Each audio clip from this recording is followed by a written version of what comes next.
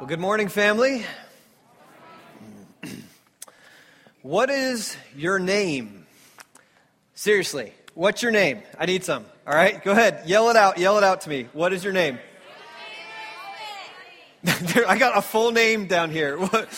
Cindy. I'll take that. Cindy. We're going to... Oh, Sydney. Oh, I got corrected. Sydney. All right, that's good. What else? Is high school here? Is this? Yes. I love it. That's awesome. Name back there. Give it to me. What was it? Jimmy. That's good. Got it. Sorry. We had like a Fergie here first hour. I don't know. Not for real, though. I think we just misheard it. But it was still cool to say Fergie was here. All right. What else? Maybe over here, a name. Debbie. I heard Debbie. Cool. All right. We're going to put some names up on the board as we go here. Have you ever wondered, why did I get the name that I got? I mean, maybe you've wondered why your parents gave you the name that they gave you. I remember the first time I found out why my sister, she's 2 years younger than me, Christy, why she got her name Christy. My mom, she had gone up into the attic. She found some old books that she had when she was a little girl. She took 2 books, set them aside, brought them down to my sister and I. And first book she gave was to me, and it was Of Mice and Men by John Steinbeck. And a great book, and I've since read it.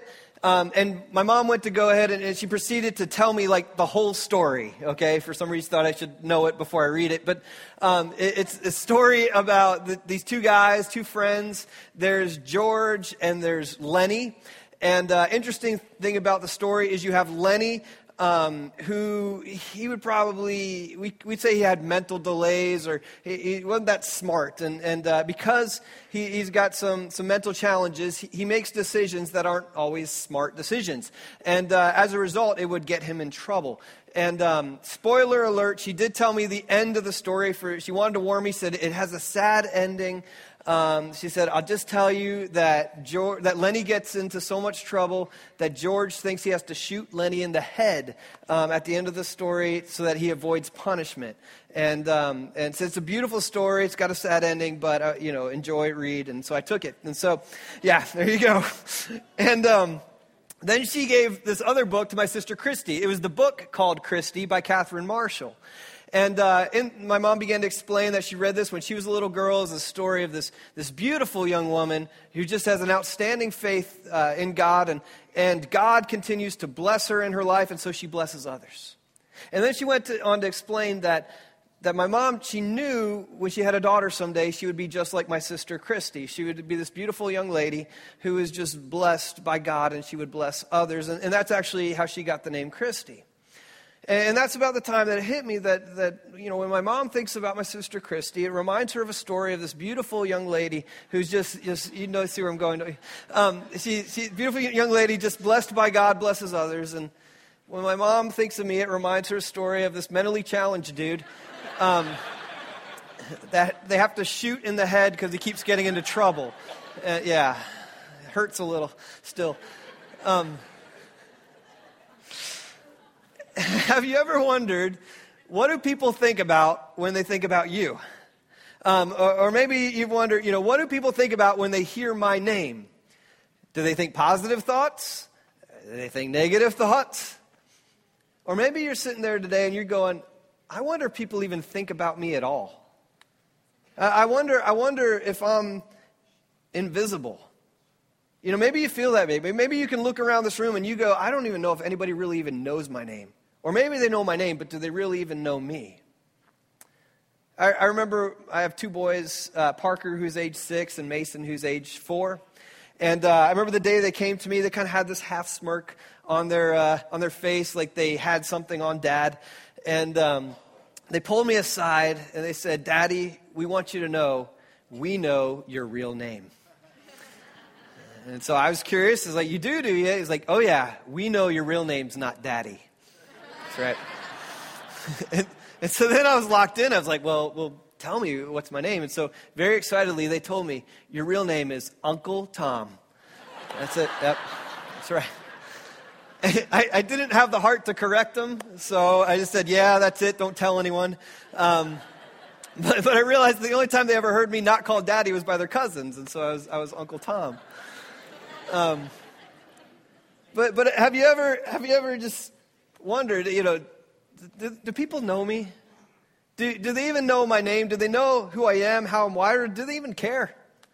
Maybe you've had this thought that, what if I'm driving to work tomorrow and I just somehow get hit by a Mack truck? That's the end of me. I'm done. And, whoa. Now I'm going to cry a little, I think. That's a little laughter. All right. But let's think about that for a second. What if it was done? What if it was done tomorrow?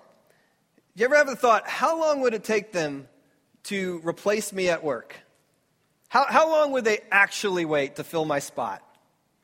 Would people even notice that I was gone? Would they miss me? Or would people not even know really who they're even missing? You see, I think this morning, if you've ever felt that way, or maybe you do feel that way, and I've felt that way, I think that's a normal way to feel sometimes, is to feel invincible, to wonder, does anybody know me? But I want you to know something. The Apostle John took the time to write down some very important words for us to hear this morning. If you have your Bible, would you open them up to the Gospel of John? John chapter 1. And John writes a story. He writes all the accounts of Jesus' ministry that he can fit on paper. He writes them from a personal perspective. This is his story and his account of Jesus' events. And so he writes all about what Jesus does, the things he says, and really starts to tell us what it means. The interesting thing, I think, is when John starts the story of Jesus in John chapter 1, he doesn't call Jesus Jesus right away. He picks a particular phrase, very intentional. He calls Jesus the Word. And they may not mean anything to you right now, but we're going to kind of look at that here. Why does he call Jesus the Word? But as we read through the Scriptures, I want you to know that every time you see the word or the phrase the Word, is talking about Jesus. So let's start John chapter 1, verse 1. It says, "In the beginning was Jesus," or the Word. "The Word was with God, and the Word was God. He was with God in the beginning." Now, if you know any bit of Bible or, have heard of the Bible, you probably recognize this phrase, "in the beginning." It's the way the Bible starts out, right? Genesis chapter 1, verse 1. "In the beginning, God." And so John starts his gospel in a similar way. In the beginning, Jesus. In other words, we live in a world where there's chronology. We have a timeline, okay? There's past, there's present, there's future. There's cause and effect. And what John is saying, what if we could just jump off that timeline for a second and end up somewhere over here in eternity? Something a place that doesn't necessarily play by the rules of cause and effect, but perhaps a place from which cause and effect were created. A place that doesn't play by the rules of time, because there is no time, it's eternity. And he says, in the beginning, before there was a beginning, outside of a beginning, in eternity, there was Jesus. And then he says this, Jesus was with God. In other words, we know that Jesus takes on the role of the Son. You have God the Father and then God the Son and Jesus, and that Jesus has this very personal, intimate relationship with the Father. Nobody can quite describe to us the Father like the Son. And then John makes a really bold statement. Not only was the Word with God, but Jesus was God. It's not like he was like God. He was God. The essence of God. That yes, there's this father and son relationship, but there's also this thing that just unites them, and that they are both one and the same God. It's a deep theological idea. But I'll be honest, my 4-year-old gets this idea. In fact, if you haven't noticed, if you go into our lobby, we have this statue of like Jesus kneeling down and washing the feet of Peter. And my 2 boys love to go, if they see that statue, they just run at it, jump on Jesus, start climbing him. I just call that heaven practice.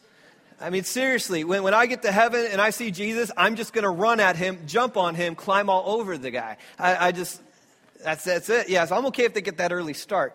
And like in Kid World, if you can climb on Jesus, that's pretty cool. If you can climb all the way to the top of Peter, you're like awesome for that day. You're kid of the day.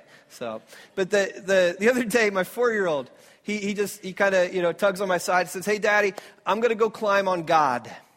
And my 6-year-old quickly corrects him and says, no, we're going to go climb on Jesus. And my 4-year-old says back to the 6-year-old, same thing. So, same thing. If he can get it, surely you can get it. God and Jesus, same thing, okay? Back then, even the Christians had a struggle. They struggled with this concept. And so there was this belief that actually came out of Christianity, but it became what we would call heretical. It became a false teaching. And it was led by these people called the Gnostics. And the Gnostics came up with a theory. They were trying to wrestle with some ideas and trying to measure grace and things like that are immeasurable. But they came up with this idea that they figured they solved it. And so what the Gnostics said was, in the beginning, there were two things. There was God and there was matter. And it says that God and matter are both eternal. And that God was perfect, but matter was imperfect. And so a perfect God would never get his hands dirty messing with imperfect matter. And so the two were separate from each other. And then what they proposed was that somewhere around the scope of eternity, like a God particle broke off of God and became kind of its own entity. It was a distant shadow of God. In fact, it was an imperfect God. And it became almost a secondary God, what we could call an evil God. And this evil and perfect God then decided to do something with evil and perfect matter. And they would say that creator God created our world. And they said that's why there's evil in the world. Because an evil God created an evil world, and we're evil people living in it because we're made up of matter. And they went further and said, and that's the God of the Old Testament. That's why when you read the Old Testament, sometimes God can seem mean. Sometimes God can seem judgmental or intolerant. And then they say Jesus is the representation of that good, perfect God who jumped in, who showed up. They said Jesus, he wasn't human. They totally get rid of that because human would be made of matter. But he's the perfect God trying to get our attention, trying to make up for the Old Testament God, the evil God. And John won't have any of that. John doesn't start off, says, in the beginning there was this God, matter, and then this other God. John says, no, in the beginning there was God. And he says this in verse 3. Through him, Jesus, all things were made. Without him, nothing was made that has been made. In other words, in the beginning, there was God, Jesus, same thing. All right? And God has a rare ability that only God has. In Latin, it's called ex nihilo. It's the idea that only God has this rare ability to create something out of nothing. And what God did was spoke. And all of a sudden, there was something. There was a universe. And that God created, crafted, and molded. That Jesus took his hands and created and crafted this earth we lived on. And he didn't say it was evil. He said it was good. And that all things have come through this Jesus. All creation has come through him. Nothing has escaped his grasp. So therefore, if Jesus is God, then he is all-knowing. Just like God is. Which means he's all-knowing about everyone. Meaning he knows you. Not only does he know you because he's all-knowing, he knows you because all things were created through him, and you did not slip his grasp. You did not slip through his fingers as he was creating things. He used his fingers to create you. If you have your bulletin, I want you to write down this point that if you get this, you can begin to get the rest. And this is a simple truth that Jesus knows your name. Because he's all-knowing, because he is God. And because everything, including you, was created through him. You're not invisible to Jesus. You never were. In fact, Jesus knew you before you knew you. Jesus knew your name before you knew your name. Jesus knows exactly how you're wired because he wired you that way. I mean, think about it. Who else knows how our TV is put together other than the people who made it? Who knows our microwave better than the manufacturer? And though I hate taking my car there, but if my mechanic can't figure it out, I have to take my car to the dealer. Because they made it. They know it. They probably made what's wrong with it, but they know it, right? Jesus knows your name. He's known it since the dawn of time. He knows your thoughts. He knows your feelings. He knows your past.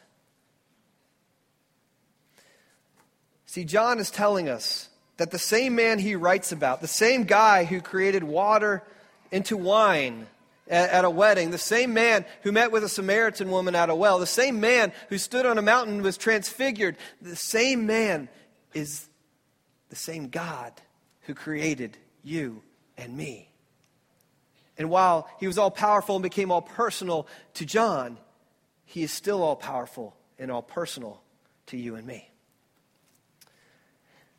And you may not be able to handle that. You may reject that idea. How could this powerful God know me? But I know that there is at least a small part of you that knows this to be true. You may not be listening to this part of you, but I know it's there. The reason I know it's there is because John knows it there, and this is the very reason John picks the phrase he chooses, the word he chooses, when he says, in the beginning was the Word. It's a phrase you would recognize if you were Hebrew. It's a word that he uses to spell it out in the Greek called logos that you would recognize if you were not.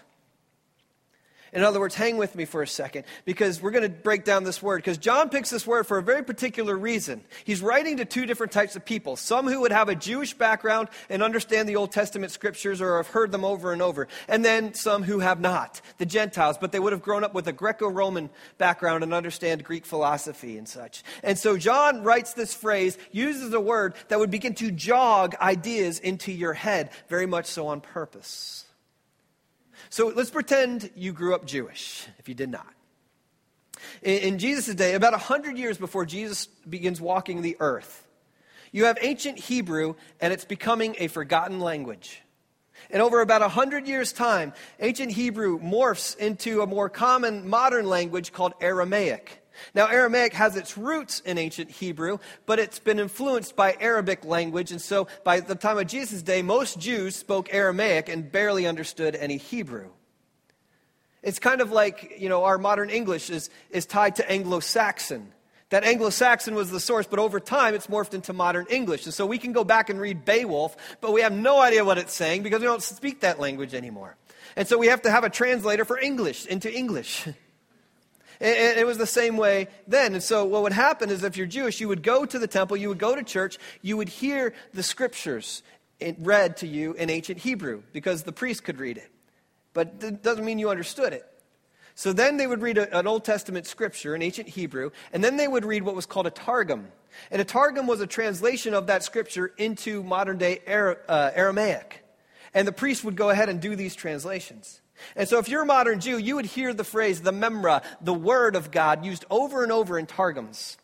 It was kind of like the fall to phrase, when all else fails. It would represent certain things. It would jog to your memory one thing, would be the power of God.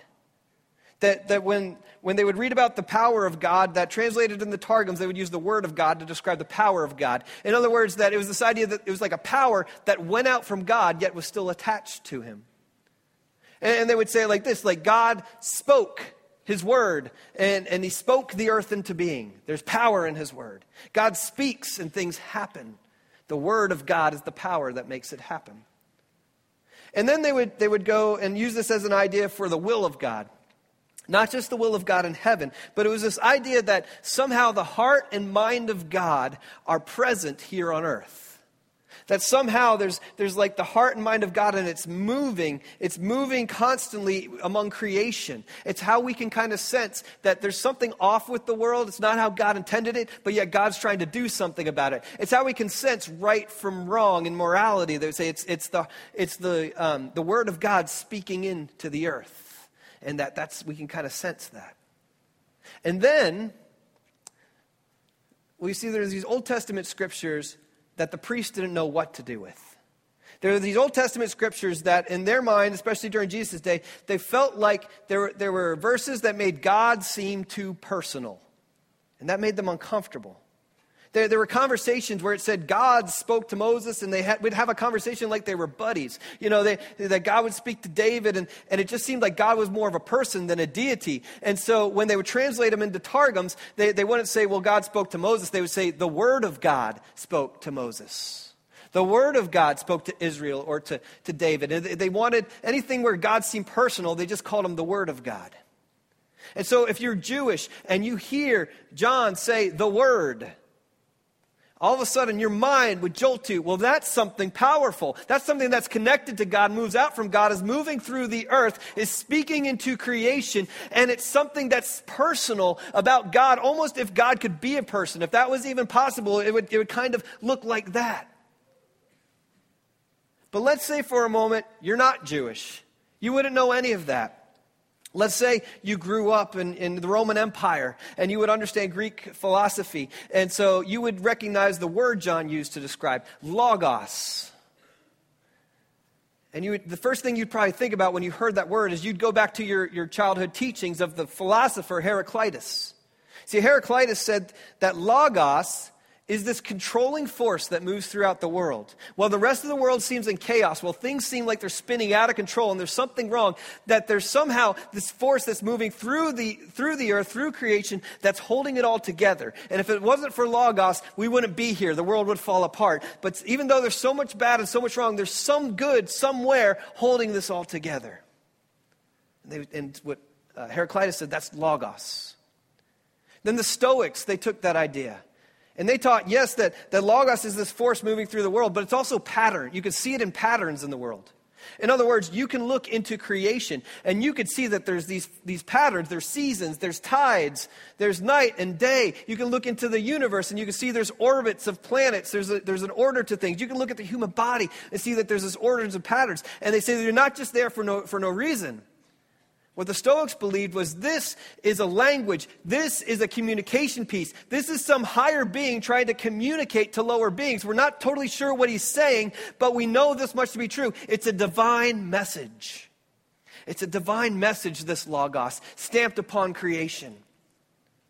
And then there's this other philosopher who comes along named Philo. And Philo takes it a step further. He says, yes, Logos is this controlling force holding the world together. Yes, Logos is this divine message that's speaking into creation. We're not sure what it's saying, but we know it's there. He said, and Logos must be the oldest thing in existence. It has to be. And that's how he explained. He said, Logos must be that through which everything was created. And that's why Logos has its stamp on everything, including the human mind. This Logos is how we get the ability to think, how we get the ability to reason, how we get the word logic. And so if you're Greek and you hear John use, in the beginning was Logos, you'd go, oh, he's talking about that powerful force that's moving through the world, holding it together, that's somehow good when everything else is bad. Oh, he's talking about those patterns we sense in the world, that's something bigger than ourselves we know is here trying to communicate to us. We just don't know what it is or what to call it. He's going, oh. He's talking about that thing through which all things were made. You see, I think we can sense it today. There's something moving and speaking through creation.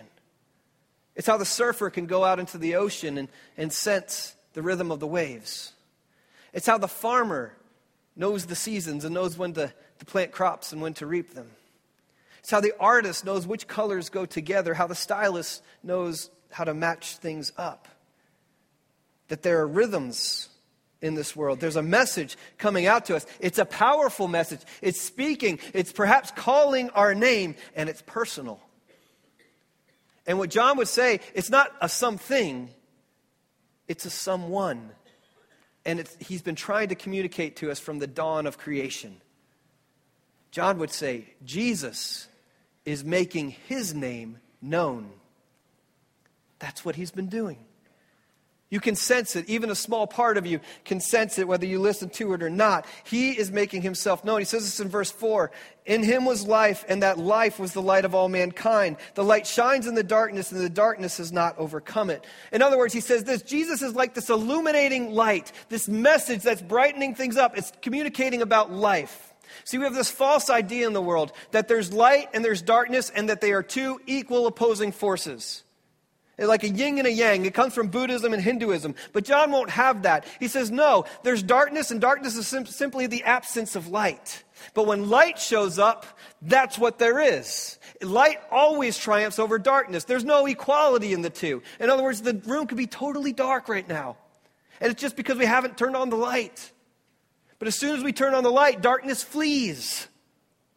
There are times in our life where it looks like darkness is winning, that the light's about to go out, but light is like the Rocky Balboa of all things. You think it's down for the count, it just comes back up and it shines brighter and wins. And John is saying light wins. And Jesus came to bring light, to reveal this truth. He has been calling out through creation. He's been calling a message into creation. He's been calling out your name to make his name known.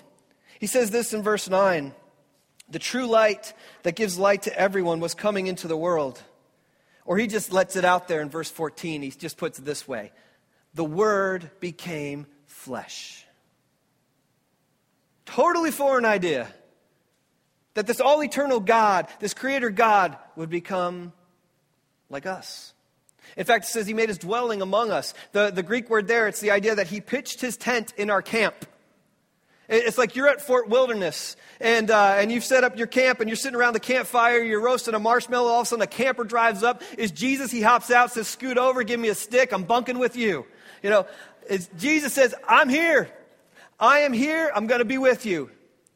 It is that the Creator broke into the timeline of creation and became a creature. Why? Why would he do that? See, Jesus knows that before he arrived, we have a limited perspective of who God is. Jesus came to give us the full perspective of who God has always been and who he will always be. It's kind of like my 2-year-old Avery. She has this propensity to want to run into the middle of the street. But as her father, I'm not having that, and I discipline her for that. And as far as her perspective allows, she just thinks daddy's mean. Daddy's just this punishing, oppressive father who just enjoys this somehow and, does this. But as she matures and as she grows and as her perspective begins to broaden and when she becomes a mother herself someday, she'll realize that, no, daddy was not being mean. I have a broader perspective, a fuller perspective. It's always been about love. And Jesus comes in to do the same thing. So as you look at the God of the Old Testament, he may seem mean, intolerant, judgmental, but guess what? I'm here to show you what it's always been about. And it's always been about love. He says, you want to see the Father? You look at me. I have always been like God, and God has always been like me. The problem is, when you look in verse 10 and 11, it talks about how he came, he revealed the fullness of God, yet the world rejected him. Even the people who were expecting him to arrive didn't like how he showed up. And so they did not receive him. However, there were a few. In verse 12, it says, yet to all who did receive him, to those who believed in his name, he gave the right to become children of God. And you can say, Tom, well, aren't we all kind of children of God? Well, we're all image bearers of God. We were created in his image, which relates us at some level. But it doesn't necessarily mean we dwell with him. In other words, I got distant cousins all over the country and world, perhaps, and that's great, and we're related at some level, but I don't know who they are or where they are. They don't all get to reap the blessing of dwelling with Tom. I mean, they don't live in my house, Yes, we're related and family at that level, but we're not really family. We don't dwell together. You see, I think so many times we miss the perspective of heaven. We look at heaven as a place when it's really more about a person. We think maybe we could trick God and slip into this paradise and enjoy it, and probably Jesus will be hanging over there at his throne with all the people he really likes, and they'll have a party over here, and I'll just get to enjoy my little hut in heaven, and that'll be good. And we don't realize that, no, that relationship with Jesus is paradise. That relationship with Jesus, when we're able to see him and experience him, there is no reason to cry. There is no more pain. There is no more sorrow and sadness. It's a relationship that starts here and goes through eternity. Jesus is heaven. Jesus is paradise. A relationship with Jesus is all about that. He knows your name. He's been calling out your name so that he can make his name known to you. Why? So that you can know him. So that you can know his name and believe in him. So you could dwell with him. So you could be a child of God. Jesus knew your name before you knew your name. Jesus knew your name before it hit the board. In fact, you can make a good argument. Jesus created the board. He created this plane of existence, and he has got a much better one waiting for you. He knows how you're wired. He thought of you. He placed you over here. And perhaps the whole time he did it, he had a message for you. Perhaps if you were to listen and tune in to a message that you know is there, if you're honest with yourself, you know it's saying something to you. Maybe you don't know exactly what it's saying. But if you could see it, if you could hear it, I think it would speak to you. And you would hear him say, I know you. I've always known you. I know how you're wired. I know what you've been through. I know what you're feeling in every moment. I know what you've done. But you need to know that it's always been about love. Jesus is calling out your name. He wants you to know he knows you. You're not invisible. He sees you right where you sit right now. Your response, he's calling out for a response, is to get to know him. I want to invite our prayer partners to come forward at this time. We're going to sing a song. And maybe today, actually I know, today, if you've not made this decision, today is the day to make this decision. He's been calling out your name. Today is the day to declare his name. To not just call him Jesus, but to call him Lord and to call him Savior. And if you've not made that decision, this morning is the time to come forward to meet our prayer partners downstage as we sing this song and declare Jesus' name, to confess him as your Lord and Savior, and let them celebrate that with you. For the rest of us, let's stand up. Let's stand up because we're going to declare his name.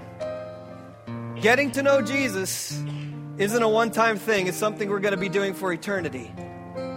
But our response this morning is going to be to cry out his name, to declare his name, not just so these four walls can hear it, so that the whole world can hear it beyond these walls.